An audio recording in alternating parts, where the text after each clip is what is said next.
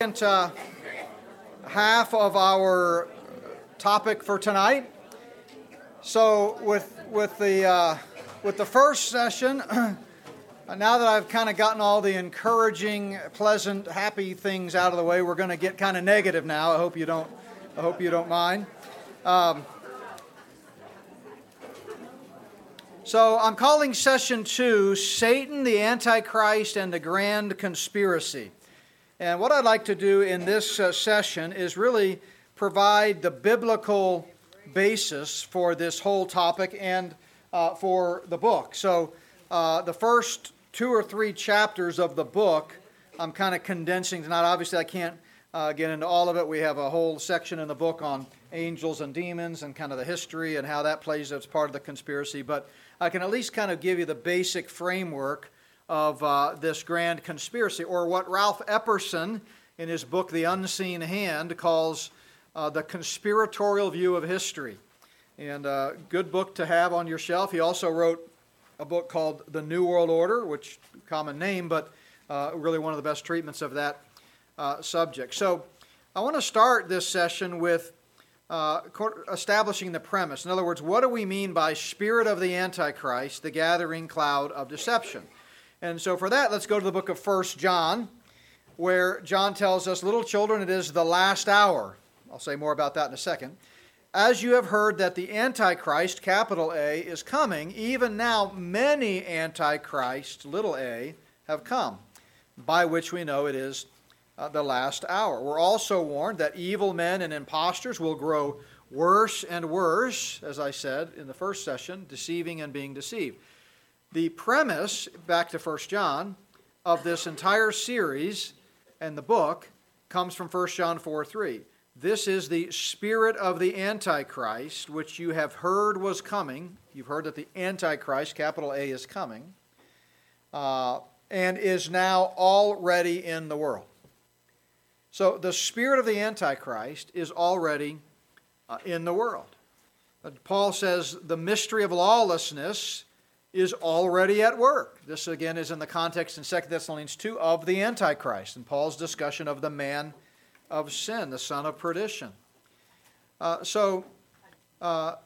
says, little children, it is the last hour. Now in Scripture, we need to understand the biblical terminology.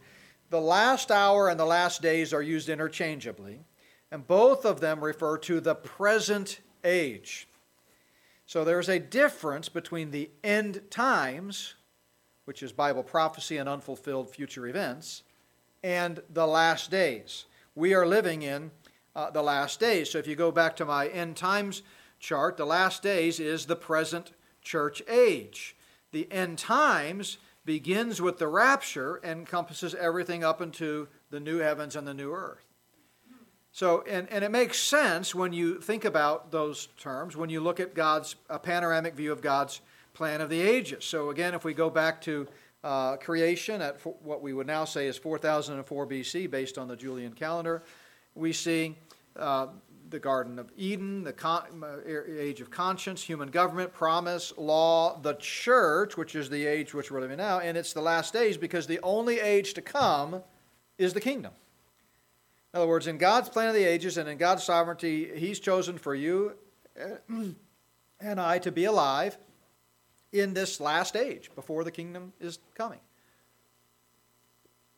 Now, the church was a mystery, and we don't know how long it will last. It's lasted 2,000 years roughly so far.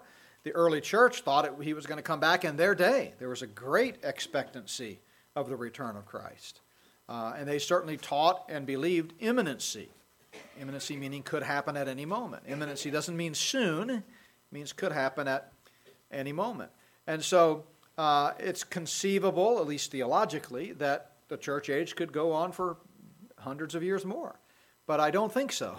When you look at all of the signs of the times and you look at the setting of the stage and you see how things are playing out, it sure seems like it's probably going to be soon. But regardless of when it happens, we can say with biblical certainty that we are living in the last days. This is the last age. And what does the Bible tell us about these last days? That perilous times will come. So again, It is the last hour. We're talking about today, right now, this present age. And what do we know about this Antichrist who is coming? Well, the biblical term is Antichristos. It's used only 5 times in Scripture, and it means false Christ, meaning one who's trying to take the place of Christ and demand his worship. Satan is very ambitious. But it also means anti-Christ, someone who is against Christ, that is, who hates Christ and wants to kill him. And I really think, though, of course, context always has to determine meaning, I think both nuances are present in the coming of the Antichrist. As William R. Newell, that great theologian from the last century, put it, all satanic activities. By the way, William R. Newell is the one who wrote the great hymn, At Calvary. You know, mercy there was great and grace was free. There my pardoned soul found liberty. I can't remember the rest of it. But anyway, great grace message, right? What was it? Anyway, you guys probably know it better than I do. But he also wrote a number of verse-by-verse commentaries. But he said, all satanic activities are carried out under the double motive of ambition to rule and be worshipped, and hatred toward the one whom God has chosen to take the kingdom that Satan has usurped. So again, as we're going to see in this session, there is a cosmic struggle between God and Satan. When Satan could not have the throne in heaven, he said, then I'll take the earth. And he really believes he's the prince of the power of the air. He's the God of this age. 1 John 5:19 says the whole world is under the sway of the wicked one. This is his territory.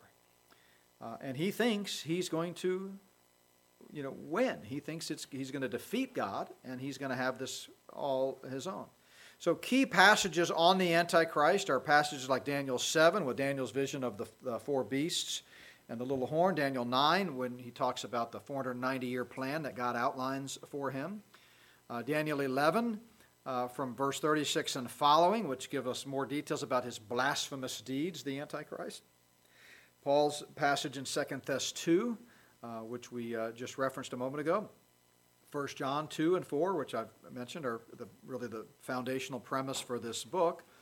And, of course, Revelation 13, we learn a lot about this beast of the sea who makes war and demands worship. Throughout Scripture, a number of terms used to describe the Antichrist. He's the little horn, he's the prince that shall come, the willful king, as I mentioned in Daniel 11:36. He's the desolator, or the one who makes desolation, meaning he desecrates the temple at the midpoint of the tribulation. Paul calls him the man of sin and son of perdition. He's the lawless one. He's the beast. That's John's name for him in the book of Revelation, and also the beast out of the sea. So if the spirit of the Antichrist is already in the world, then it follows that we should see manifestations of some of the characteristics of the Antichrist around us in the world, right? So here's my sort of logical thinking and premise when I set out to do this study and ultimately write the book. If, as Scripture says, the spirit of the Antichrist is already at work in the world, and of course he is because Scripture says it, then what we can do is we can look at the biblical teaching about the Antichrist from all those passages that I just put on the screen. And what I did was I came up with a list of characteristics of the future Antichrist. What are his actions? What are his attitudes? What are the things? How does the Scripture describe him? And then I distilled them down into 7 primary categories. And then I began to say, well, if that's what if that characterizes the Antichrist, and his spirit is already at work in this present age, the last hour, then if we're getting close to the return of the Lord, we ought to see an uptick in those things. That as Satan gets closer and closer to entering his end game, global enslavement, then we ought to see some of these characteristics on the rise. And the biggest one is the spirit of pretense or deception. And so much of the book deals with that topic. And then volume 2, which hopefully will be out November, December, it's well underway, is going to deal with a number of other related characteristics of the Antichrist, the spirit of which we see active today. All kinds of things like perversion and power and pride and paranormal. You wonder why, after decades of denial, when people were saying the government's been studying UFOs, what they now call UAPs, for decades, since 1947. No accident there, by the way, that all this stuff started happening around the time Israel became a nation, but that's for the next book. But and the government said, no, nothing to see here, move along, you're all a bunch of tinfoil hat conspiracy theorists. And then in December of 2017, the New York Times broke the story that, lo and behold, the government's been tracking UFOs since 1947. Just like everybody said, there were thousands of pages to it, whole buildings full of data. And then you've got, top-level 4-star admirals and others that are on record going on mainstream TV with Tucker Carlson and many others talking about seeing these things that they have no idea what they are. They have technology that is not seen anywhere on planet Earth. And they're, a massive threat, which is why we started the Space Force, the 6th branch of the military under the Trump administration. And, of course, they all are suggesting these are little green men from another planet. No, it's dimensional. These are demonic beings. And so, anyway, that's the kind of stuff that we're getting into in Volume 2. But that's something that we're going to see in the end times with the Antichrist, is this incredible otherworldliness and paranormal type activity. Not just UFOs, but other types of things that we talk about, and we get into it in the video series. I've already touched on it in one of those videos. Disappearances, other weird, again, paranormal type activity. So that's the premise, is that, yes, we are seeing satanic type, Antichrist type activity on the rise. Again, not new. Satan's been active since he got kicked out of heaven. But it's certainly at a degree to which we've never seen before in the present age. So the whole world lies under the sway of the wicked one. The mystery of lawlessness is already at work, and that's how we know this is the last hour. So where will the Antichrist's power come from? Well, this is the beginnings of understanding the grand conspiracy. It clearly will come from Satan. Paul says the coming of the lawless one is according to the working of Satan, with all power, signs, and lying wonders. So let's think about this for just a moment. Satan, of course, is a demon, the prince of demons. He was an angel who fell, became part of the enemies of God in this spiritual realm. We're going to talk more about that in a moment. But according to the biblical record, there are only 2 times in human history when Satan himself, the prince of demons, indwells another human being. We know for a matter of fact that he indwelt Judas, and I believe, based on 2 Thess 2, he will indwell the future Antichrist. Now, what's significant about those 2 times? Well, the first time is in connection with Christ's first advent. So here, God, the eternal creator of the universe, who eternally exists in 3 persons, Father, Son, and Holy Spirit, sends his eternal Son to the earth, the devil's playground, puts on human flesh, comes into the devil's backyard, and in that moment, Satan says, I've got you. And this is my moment. This is my opportunity to finally, once and for all, win this battle. And I'm not going to delegate that to my legion of demons. I'm going to handle this one myself. And he indwelt Judas. Judas betrayed him. Christ was crucified, and Satan thought he had won. Of course, 3 days later, he shrieked in horror as Jesus Christ rose from the dead, defeating death, hell, and the grave, and paid the penalty for the sins of mankind, past, present, and future, for the whole world. Amen. Right. So that was the climactic moment in human history when really the battle was won. That's when the battle was won. Satan just doesn't believe it. He knows the Bible better than most Christians, but he doesn't believe it. So he still thinks he can win. The white flag of surrender is never waved by those that are truly evil. They have to be defeated. So he's been defeated, but he's continuing to fight. And so the second time, when I believe Satan will take matters into his own hands and not delegate this to one of his minions, is in connection with the second coming of Christ. When, in the lead up to the return of Christ and someone corrected me, technically we say the campaign of Armageddon, because it's not just one battle like one local little skirmish. It's a big global event. But at Armageddon, Satan is going to indwell the Antichrist, during that 7 years, and so that he can hopefully defeat Christ again. But of course, he won't win there either. Then he's going to be, of course, the Antichrist and the false prophet, kind of like the leader and the second in command during that world global system, kind of like the president and the vice president. Hypothetically. Don't let your mind go. I'm not making any predictions. I'm just saying in the office of president and vice. All right, how about Batman and a Robin? Is that okay? That's a safer analogy, right? But they're going to be cast into the everlasting fire prepared for the devil and his angels, the lake of fire at that point. And then Satan himself is cast into the abyss for 1,000 years during the millennial phase of the kingdom. But then even then, he's going to be released for one final battle, harness the armies of all the unbelievers who have come to be by that time over 1,000 years, never believed the gospel, and then he'll finally be cast into the lake of fire where the beast and the false prophet have been for 1,000 years. So that's how it ends. Satan hates to hear that because he doesn't believe it. So if he happens to be listening to this conference, which I doubt, because again, he can only be in one place at one time, and I'm sure there are far more important things for his attention to be focused on. Sometimes we'll say, the devil attacked me, or the devil's really attacking me. We're using that as sort of a metonym for the forces of evil, demons or whatever. Satan himself can only be in one place at one time. And with 7.5 billion people on the earth, I highly doubt that he would choose Grace Bible Church and the Spirit of the Antichrist Prophecy Conference to focus his attention. But in any event, if word gets back to him that there's people out there talking about and reminding him of his demise, he's not going to be happy. So that's kind of the big picture. But he is going to be destroyed at some point. So since his power, the Antichrist power, comes from Satan, let's take a look at Satan, the great deceiver. No one will have more deceptive power on the earth than the Antichrist because it comes from the liar himself. Jesus said to the Pharisees, "You are of your father the devil. He was a murderer from the beginning and does not stand in the truth because there is no truth in him.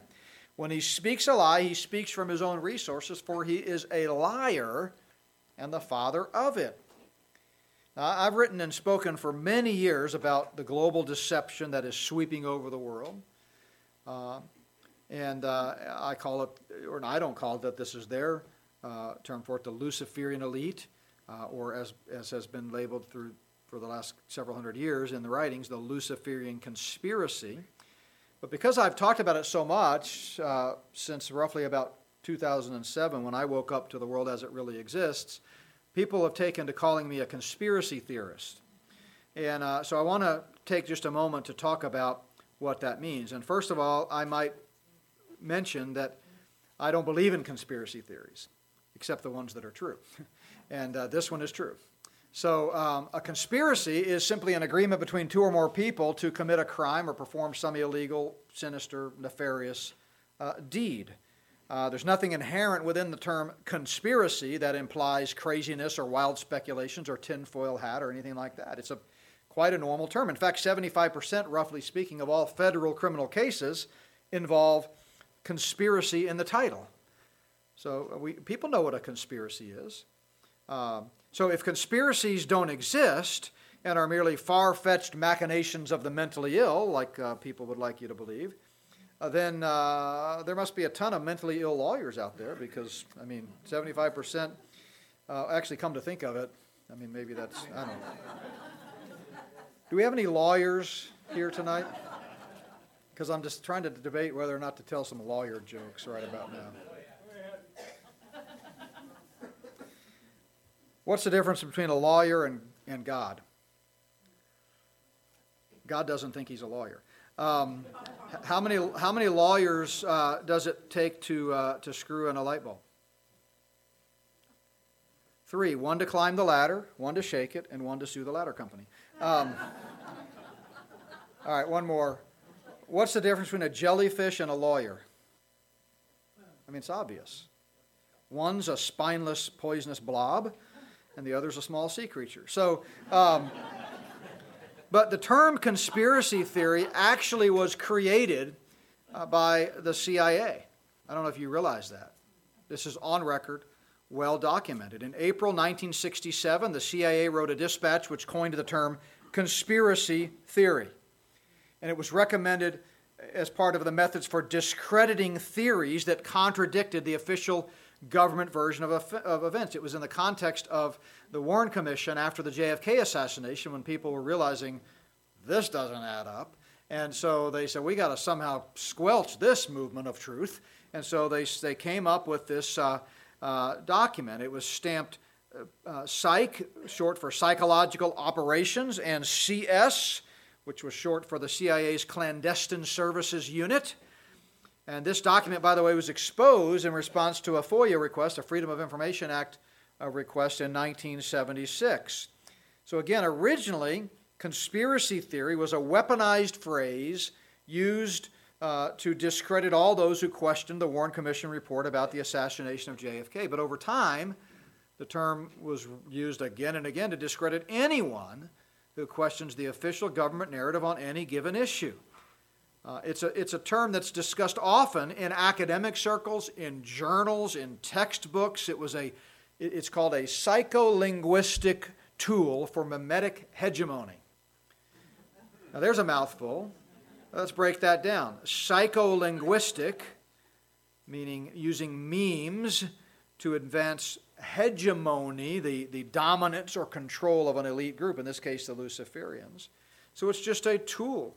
And this term psycholinguistic techniques is being used today as it relates to so-called fake news. That's another term that they've come up with, and I'll talk about that later in this conference. But Cass Sunstein is a name you should probably know. He was the administrator of White House Office of Information and Regulatory Affairs during the Obama administration from 2009 to 2012. And he's known for his research into linguistic thought control and subliminal indoctrination as a means of behavior modification, quote unquote. And he promoted what is often called the nudge theory of behavior modification. By the way, he's married to Samantha Power, or last time I checked. And she was a public policy professor at Harvard and also former U.S. ambassador to the UN. So listen to what he said in his 2008 article from the Journal of Political Philosophy. Remember I told you they talk about this stuff in academic circles. It was a creation of the CIA. He said, what can government do about conspiracy theories? Well, we can readily imagine a series of possible responses. First, the government might ban conspiracy theories. Number two, government might impose some kind of tax, financial or otherwise, on those who disseminate such theories. He also recommended and implemented a program of what he termed cognitive infiltration, quote unquote, in which government-paid agents would infiltrate truth movements undercover and spread misinformation to discredit them.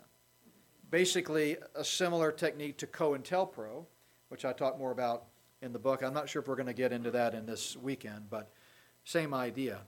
By the way, David Ray Griffin wrote an excellent book titled Cognitive Infiltration, exposing and critiquing a lot of Sunstein's views on that.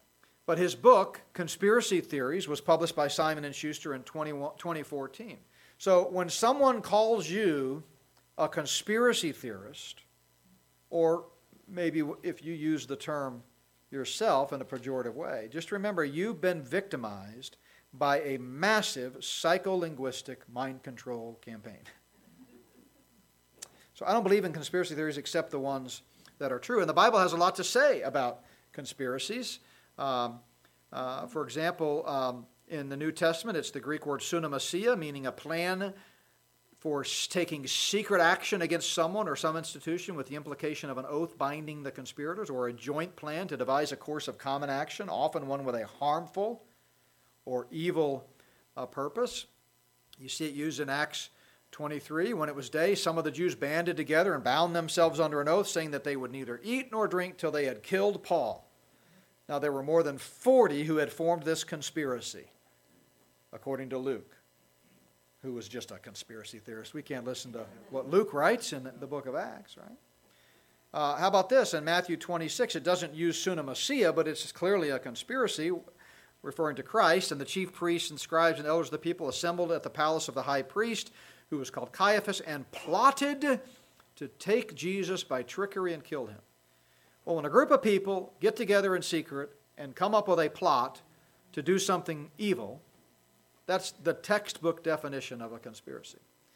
Or John 11, then from that day on, they plotted to put him to death. Again, a conspiracy. We see the word repeatedly in the Old Testament. It's the Hebrew word kesher, an alliance, band, or conspiracy. For example, in Jeremiah, the Lord said to me, a conspiracy has been found among the men of Judah. I didn't know Jeremiah was a conspiracy theorist, did you? Or 2 Kings 17, the king of Assyria uncovered a conspiracy by Hoshea. Or 2 Chronicles, after the time that Amaziah turned away from following the Lord, they made a conspiracy against him in Jerusalem. Same Hebrew word, kesher. Well, what about other ancient literature? I found this one interesting. About 400 years before Christ, Thucydides, the 5th century Greek general and historian, said a conspiracy is a body of men leagued by oath for the putting down of democracy. So what we're going to see as we go through this study is that this Luciferian conspiracy has been in play a long, long time. We know biblically it's been around for 6,000 years, but in modern times it's been around for several hundred years, and it's right in plain sight for those who take the time to read it. And I'm going to give you no shortage of quotes that prove that. So conspiracies are nothing new. They're as old as time itself and date all the way back to the original conspiracy between Lucifer and his allies to overthrow God in heaven. 1,000 years before Christ, as we alluded to in the first session, David, who wrote Psalm 2, even though in the Hebrew it's anonymous, we know from Acts 4 and Acts 13 that David actually wrote it. We read, "Why do the nations rage and the people plot a vain thing?" Well, who's plotting a vain thing? The kings of the earth and the rulers take counsel together against the Lord and against his anointed, against Yahweh, there, all caps, Yahweh, and his eternal Son, Jesus Christ. And what are they saying as they conspire together? Well, they're saying, let us break their bonds, capital T, a reference to the Godhead, in pieces and cast away their cords from us. See, Satan hates God's sovereignty and God's control. He hates it with a loathing passion. Satan has control issues. He doesn't like that God is in control. And he wants to break those bonds and cast away those cords and take over this world for himself. I've outlined the second psalm according to its stanzas here as referring to the Luciferian plot that we just read about, the Lord's plan, the long-awaited prince, and the lasting promise. I call this the growing global rebellion. See, if Satan is going to take over the world, which is certainly his goal, he couldn't have heaven, so he's trying to take over the earth, who is he going to work with? Well, obviously demons, we know that, but who else? I mean, is he going to work with, cows or oak trees? He's going to work with people, human beings. And Psalm 2 talks about that, the rulers of the world that are conspiring with Satan. So are you ready for this growing global rebellion? Again, we can't say with certainty that we're going to see it come to fruition in our day, but it certainly wouldn't surprise me, and I wouldn't bet against it at this point. I mean, we say, Maranatha, come Lord Jesus. It wouldn't bother me if he came right now in the middle of this conference. I would happily trade the hours I spent preparing for this conference to see Jesus face to face. And you would happily, I promise you, trade that opportunity to hear this message for the opportunity to see Jesus. So we're not suggesting in a negative sort of way that, oh, woe is me, the sky is falling. But we're saying, woe is me, the sky is falling. You better be ready. And if the Lord takes us home, praise God. We hope that happens. But if he doesn't, we have to be prepared, because this is clearly taught in Scripture, and you ignore it at your own peril. So are you ready for the growing global rebellion? Have you ever made a plan that didn't turn out like you intended? Maybe you spent weeks or even months strategizing, organizing, and planning, and you rolled it out and it fails.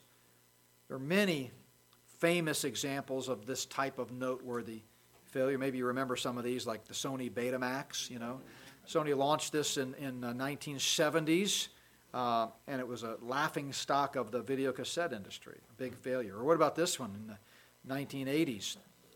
New Coke.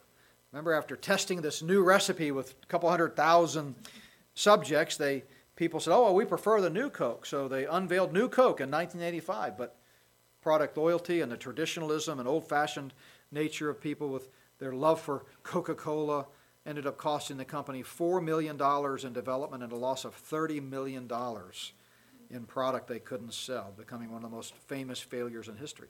Or what about this? 1983. Lisa was the first desktop with a mouse. It cost $10,000, which is equivalent to about $24,000 today. In other words, about the price of a loaf of bread last time I checked. But anyway, it had 1 megabyte of RAM. But consumers weren't as interested as Apple anticipated, and it was a case of over-promising and under-delivering. And I've just got to show you this short 1-minute ad, an original television ad for the Apple Lisa from 1983, starring none other than Kevin Costner in an early role. So watch this. This is the advertisement for the Apple Lisa.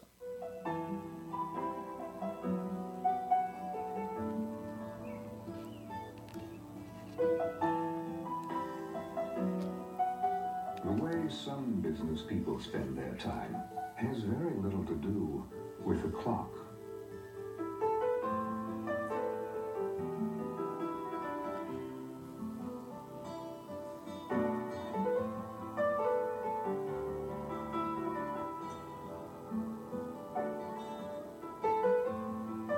At Apple, we understand that business as usual isn't anymore.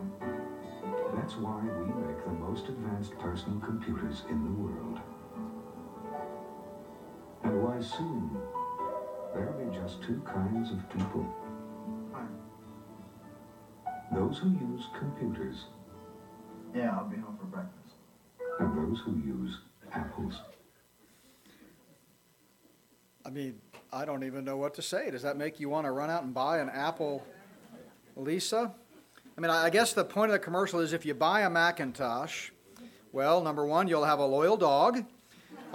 You'll get up bright and early and take a walk before breakfast. I don't know really how they were marketing that. It's not surprising to me that I guess it failed. But did you notice, I thought it was strange that, and again, this was the first computer with a mouse, that Kevin Costner is using his left hand even though the mouse was on the right. Like he didn't know, no one knew how to use a mouse yet, I guess, at that point. It's very interesting. Another famous one was the Edsel, 1957.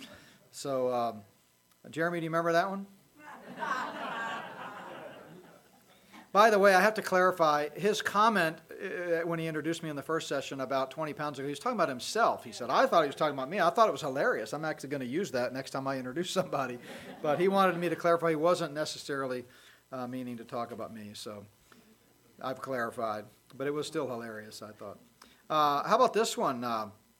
This is a quote from Robert Burns, who was a Scottish poet and a lyricist. He's widely regarded as the national poet of Scotland, and his influence on the U.S. Literature realm was seen in his choice by John Steinbeck to name his 1937 novel Of Mice and Men, which is taken from a Robert Burns poem, the last stanza of his poem, To a Mouse. And the last stanza reads, "The best laid schemes o' mice and men gang aft agley," which translated means the best laid schemes of mice and men still go wrong. And to paraphrase that quote, I think what Psalm 2 was telling us is that Satan's plans, no matter how well thought out, how determined, how many legions of demons he has at his disposal, are no match for the Lord's plan. So the Luciferian plot is no match for the Lord's plan. Satan and his demons, the best laid plans of devils and demons, will not succeed. So this is an exciting time as we think about the outline there from Psalm 2. We know that someday the long-awaited prince is going to come and the lasting promise will be inaugurated in the coming kingdom someday. And we need to remember that the Luciferian plot is no match for the Lord's plan. So when we talk about the Luciferian conspiracy, this is what we mean. Satan, demons, and human agents working together to try to overthrow God, the creator of the universe, and usher in a one-world, satanically led system. And throughout the ages, we've seen God has his chosen people, his envoys in any given age, whether that was, Adam and Eve, or Noah, or Abraham, or Moses, or the children of Israel, or the church today. And Satan's coming against all of them, and always has been. But it's reaching new heights today. And we're going to see, as we take a closer look at these human agents and how they play a role. But we know that this battle is largely an unseen battle with Satan's demons, his fallen angels that are working with him, because Paul said that our struggle is not against not against flesh and blood, but against principalities and powers and the rulers of darkness of this age, and against spiritual hosts of wickedness in heavenly places. So what we want to do is look at some of the manifestations of this demonic, satanic, Luciferian spirit and ask, are we seeing any of these characteristics today? Is the stage being set for the rise of the Antichrist and his taking control of a one-world system, either inaugurating it or taking the helm of it if it's already in place? And so I'm going to move now into several of the latter chapters in the book that we're talking about, or in the DVD series, several of the latter videos in the series, and talk about this idea of the spirit of pretense and some of the deception. So ask yourself, have you been deceived? We know that Satan is doing, that the future Antichrist is going to work according to all lying wonders and deception. We know that with unrighteous deception, he's going to deceive the world at that time. In Revelation, he's described as deceiving those who dwell on the earth. And, it's interesting that in Jesus' Olivet Discourse, which is that sermon that he gave from the Mount of Olives the day before he was betrayed in the garden. So Thursday night of Passion Week, he's in the upper room, and he washes the disciples' feet. He institutes the Lord's Supper. He talks about the coming ministry of the Holy Spirit. But the day before, after he's overturned the tables of the money changers, after he's cursed the fig tree, he comes out of the temple and he says, "Oh, Jerusalem, Jerusalem, you'll never see me again until you cry, 'Blessed is he who comes in the name of the Lord.'"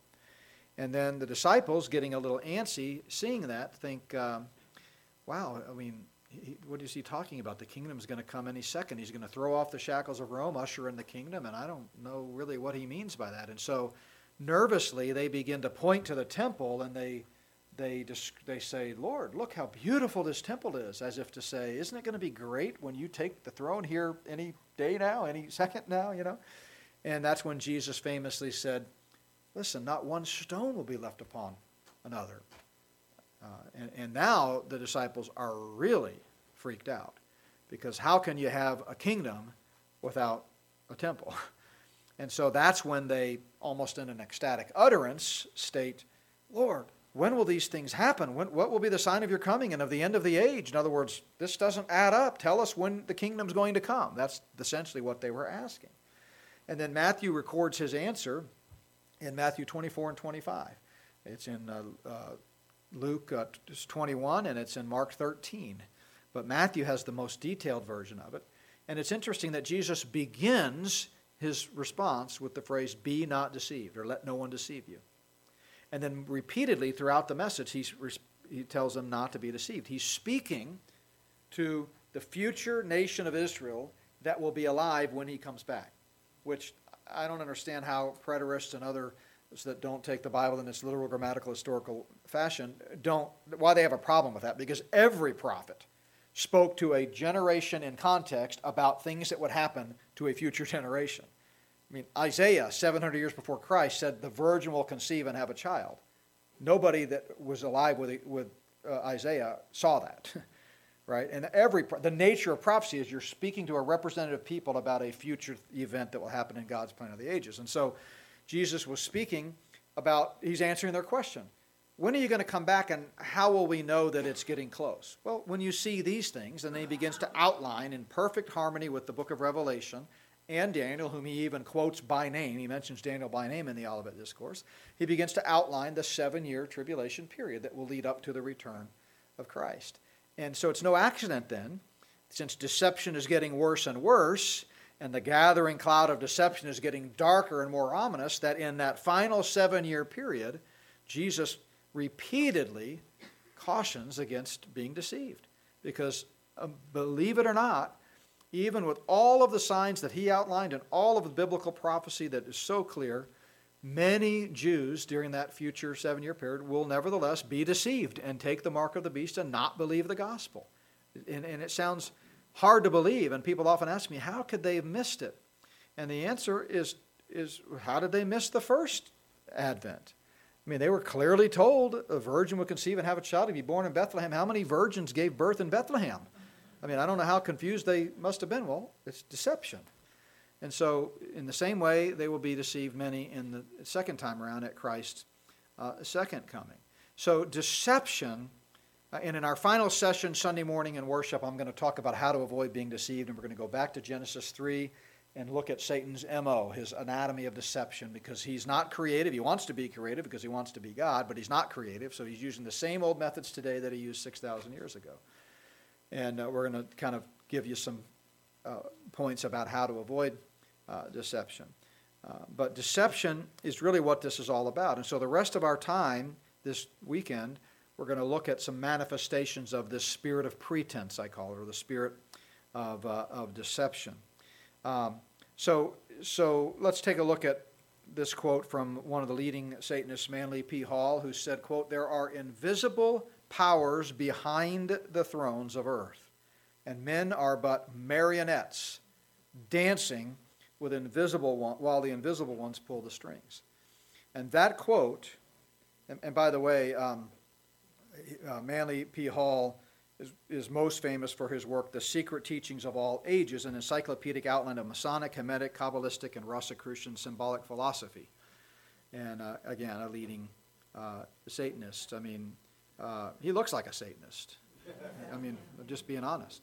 But this quote and some of his research was the inspiration for the first book I wrote on this subject back in 2012, which was called The Great Last Days Deception. And that's why I chose as the cover art a marionette. Because again, things are seldom as they appear. And so we see lots of examples of this deception. And one of the key agents of deception and manifestations of the spirit of pretense is Operation Mockingbird. How many of you have heard of Operation Mockingbird, just out of curiosity? Well, great. Only like 5 or 6 of you, which thrills me because I love exposing people to this. This was a CIA large-scale operation that began in the early 50s, in which they tried to manipulate news media, including print media and television and radio media, for all kinds of purposes. What it would do is it would fund student and cultural organizations and send agents in to work for these magazines. And many of the leading American journalists in the 50s, 60s, 70s, and on up into this day, even though, as we're going to see, allegedly they put a stop to it at the church committee hearings. They exposed it, admitted it, and then George H.W. Bush said, "Well, we're going to not stop it entirely, but we're just going to make it voluntary," which is to say, it's still happening, just in a different way. But Operation Mockingbird really you have to understand it to really understand what you're watching when you watch TV. And again, if you think that there's a difference between Fox News and CNN, you've already been deceived. Okay, it's all part of the same group. The entire media is controlled, and maybe they're all reading a script. They're all saying the same thing, even down to local levels. In fact, this next clip, which is 2 minutes and 40 seconds, which I took from the documentary Out of Shadows, really is profound in exposing. And there have been several of these. You can just go on your favorite search engine and look for them, and you'll find several others that show the same thing, to show you how much the media is simply reading from a script. So watch this. It's about Operation Mockingbird.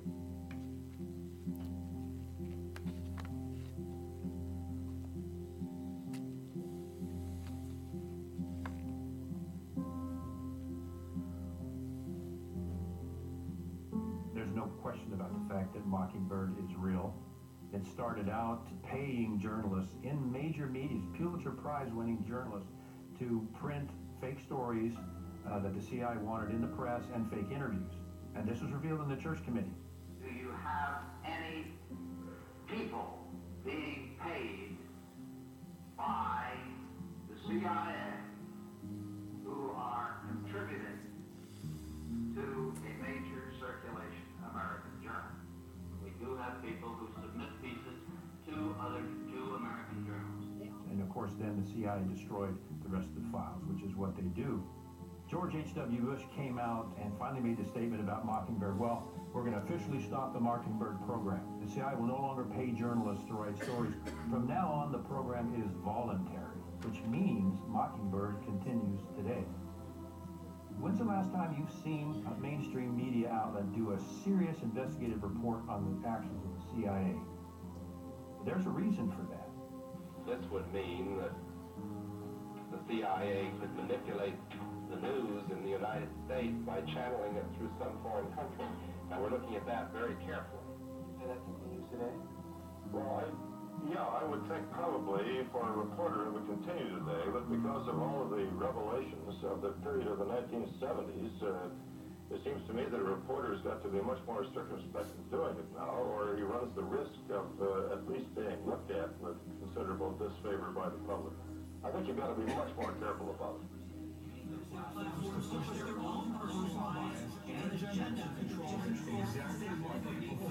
is extremely dangerous to our democracy. This is extremely dangerous to our democracy. This is extremely dangerous to our democracy. This is extremely dangerous to our democracy. This is extremely dangerous to our democracy. This is extremely dangerous to our democracy. This is extremely dangerous to our democracy. This is extremely dangerous to our democracy. So, there is something about the way the CIA has been functioning that is casting a shadow on our historic position of freedom, and I feel we need to correct it.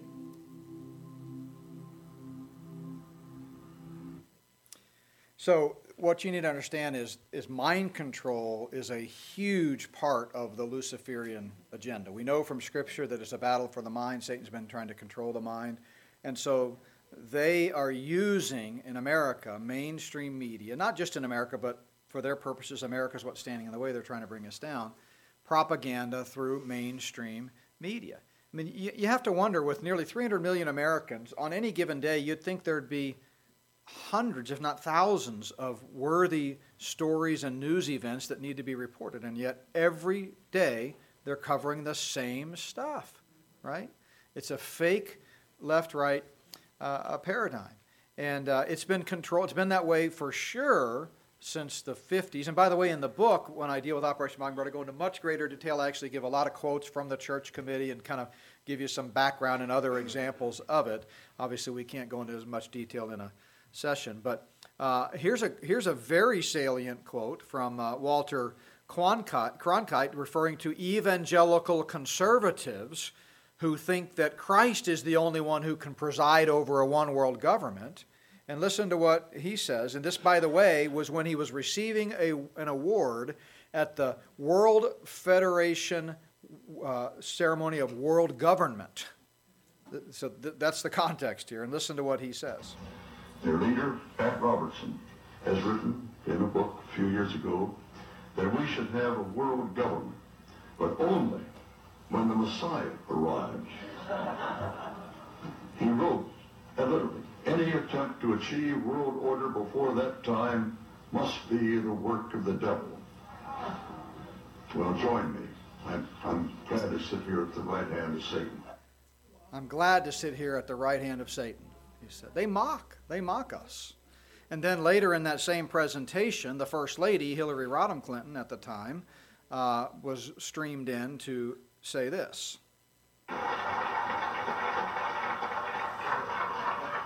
Congratulating Cronkite. To bring you a message from the First Lady of the United States, Hillary Rodham Clinton. Good evening and congratulations, Walter, on receiving the World Federalist Association's Global Governance Award. For more than a generation in America, it wasn't the news until Walter Cronkite told us it was the news. It wasn't the news until Walter Cronkite told us it was the news. That's right, it wasn't. So you just believe everything you see on TV. They wouldn't lie to you, would they? Would they really lie to you? William Casey, who was the director of the CIA from 81 to 87 during the Reagan administration, and of course oversaw the entire intelligence apparatus. This is a quote of his from 1981. By the way, like so many, he died in very suspicious circumstances. We don't have time to get into that, but I encourage you to look that up. But he said in 1981, "We will know our disinformation campaign is complete." You saw that quote in the Out of Shadows clip. "When everything the American public believes is a lie." Everything. So these are really weapons of mass deception. Doesn't mean that it's not monolithic. It doesn't mean that every single reporter is in on it, right? But they don't have to be in on it. In fact, it's called controlled opposition. Tomorrow we're going to talk about the Hegelian dialectic and how they use that to advance their agenda. But as a whole, these are weapons of mass deception. My first full-time church, by the way, when Wendy and I were married, was in a rural Midwest farming community in Illinois. And I was 25 when we started, and I learned a lot about farming. I would talk to some of the old-timers in the church and some of the farmers. Some of them had big farm operations. And one of the things that I learned was that in the old day, this is what a manure spreader looked like. It was a horse-drawn manure spreader. And then in the industrial age, it got a little more fancy and automated with the industrial age manure spreader. But today, this is what it looks like. And since we're talking about harmful poisons, remember, harmful if swallowed. So I'd just like to close out with some salient quotes here. This is from Gary Allen, and none dare call it conspiracy. He says, "We believe the picture painters of the mass media are artfully creating landscapes for us which deliberately hide the real picture." David Rockefeller, we're going to talk a lot about him this week, and so we've already mentioned him. He said, "We are grateful." This is at a this was at a Trilateral Commission meeting in 1991. He said, "We're grateful to the Washington Post, the New York Times, Time Magazine, and other great publications whose directors have attended our meetings and respected their promises of discretion for almost 40 years. Going back to World War II. It would have been impossible for us to develop our plan for the world if we had been subject to the bright lights of publicity during those years. They were conspiring as part of Operation Mockingbird to advance an agenda. Perhaps that's why Thomas Jefferson said people who don't read the newspapers know more than those who do. Because it's more dangerous to be misinformed than uninformed. It's astounding how many people blindly follow the mainstream narrative, including even many Christians. Twain said it's easier to make people, how easy it is to make people believe a lie and how hard it is to undo that work again. It's often paraphrased as it's easier to fool someone than to convince them they've been fooled. But this is the actual quote. Leonardo da Vinci, and I include this in the opening epigraph of my book, said there are three classes of people: those who see when they're shown, and those who don't see. So I want you to ask yourself, which one are you as we go through this material this weekend? If we're to have any hope against the rising tide of pretense that will only get worse between now and the rapture, we've got to learn to study the facts for ourselves. Because most Christians only have an appetite for chicken soup for the soul sound bites, most Christians are deceived about the way things really are. 18th century British theologian William Paley put it this way: there is a principle which cannot fail to keep man in everlasting ignorance, and this principle is contempt prior to examination. I've been writing and teaching about this long enough now that I'm actually starting to see some people come back around who, 10 years ago, I was actually censored from certain conferences, or I would have conference coordinators kind of question some of the things that I said or edit them out of the DVDs that came out of the videos. And now they're coming back around saying, you know what, wow, I had no idea. This is all true. We're going to talk about one in the last session tomorrow that I think if you haven't already studied it, will really blow you away, called Geoengineering. Carl Sagan put it this way in his work, The Demon-Haunted World. Quote, one of the saddest lessons of history is this: if we've been bamboozled long enough, we tend to reject any evidence of the bamboozle. We're no longer interested in finding the truth. The bamboozle has captured us. It's simply too painful to acknowledge, even to ourselves, that we've been taken. Once you give a charlatan power over you, you almost never get it back. Why is it that all of these atheistic, unbelievers seem to understand what most Christians can't understand? Johann Wolfgang von Goethe said, none are more helplessly enslaved than those who falsely believe they are free. Of course, the problem with deception is that it leads to destruction. As Voltaire reminded us, those who can make you believe absurdities can make you commit atrocities. And Hitler is a case in point. In Mein Kampf, he said, the principle which is quite true in itself is that in the big lie, there's always a certain force of credibility. Again, often paraphrased or misquoted, the bigger the lie, the more easily it is believed. But this is what he actually said, same idea. The big lie concept. So, it works, right? Imagine if, let's see, when was, let's imagine in the 15th century, so the 1400s. You and I are sitting at a Starbucks having coffee, and I say to you, you know what? I bet you one day everybody on earth is going to think they evolved from a monkey and that their grandparents were apes. You would look at me and think, I am nuts. There's no way that could possibly be true. Nobody would believe such an absurd, ridiculous lie. But sprinkle in a little compulsory government schooling, gain control of the textbook companies, gain control of the teaching institutions in the early 20th century. We throw a little money at it from the Rockefellers and the Carnegies. Fast forward a century, everybody believes evolution, except for a few biblicists in the vast minority, right? Just stop and think about the absurdity of that. And yet people believe it. Lenin put it this way, a lie told often enough becomes the truth. And Eric Arthur Blair, better known by his pen name George Orwell, said, in an age of universal deceit, revealing the truth is a revolutionary act. So we have much more to say about the spirit of pretense tomorrow. I'm not sure if we'll get to all of these things, but I definitely have highlighted a few of them that I want to talk about. But any questions before we wrap up for tonight? Any thoughts or questions about anything we've talked about? Yes?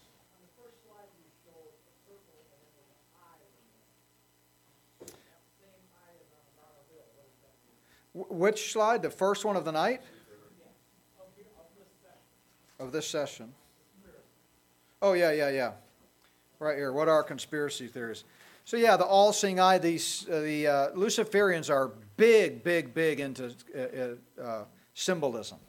And it goes back to, the Illuminati and then the Freemasonry before that. I'm speaking in Tulsa next month on whose fingerprints are on the founding of America. And I'm going to talk about God's fingerprints, clearly on the founding of this country, but I'm also going to talk about Satan's fingerprints on the founding of this country. And people have no idea about some of the beliefs of some of our founding fathers.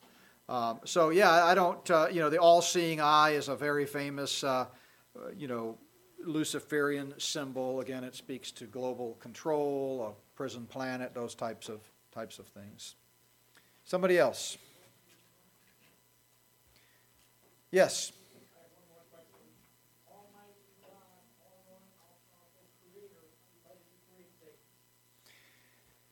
Well, that's the age-old question that Paul tells us in Romans 11, who has the mind of God, who can understand his ways. But he created angels like men with free will. Otherwise, it would be just a bunch of autonomous robots, right? And we chose, I know you're asking about angels, but similarly, we chose to rebel, and Satan, with his free will, chose to rebel. And it's God's plan of the ages. It's going to come full circle back to redemption. But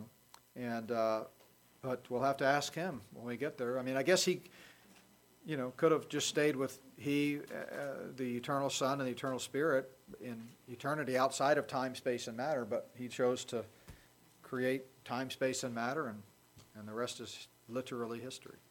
Anybody else? Yes? How would we what? If we didn't have Satan? Oh, I thought you said faith. I'm sorry, I'm half deaf. How would we grow if we didn't have faith too? But that's, yeah.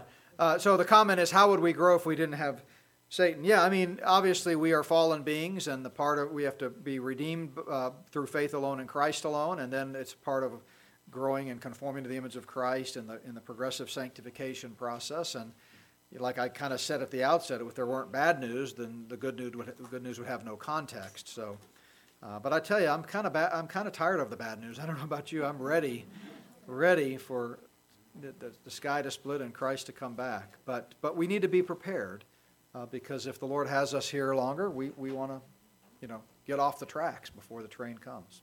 So, okay, awesome. I'll be glad to stick around and answer questions at the table. Encourage you to stop by, check out the book. Or the DVD series, and I'd love for you to kind of study this more on your own. Thank you, guys. So what time tomorrow? 1:30, did we say? Yeah, 1:30 tomorrow. I'm going to be talking about globalism, transhumanism, and depopulation. I'm going to be talking about several other manifestations of the spirit of the Antichrist, and I'm going to talk about some of the human leaders, co-conspirators in this conspiracy. So hope to see you back tomorrow. Thank you, guys.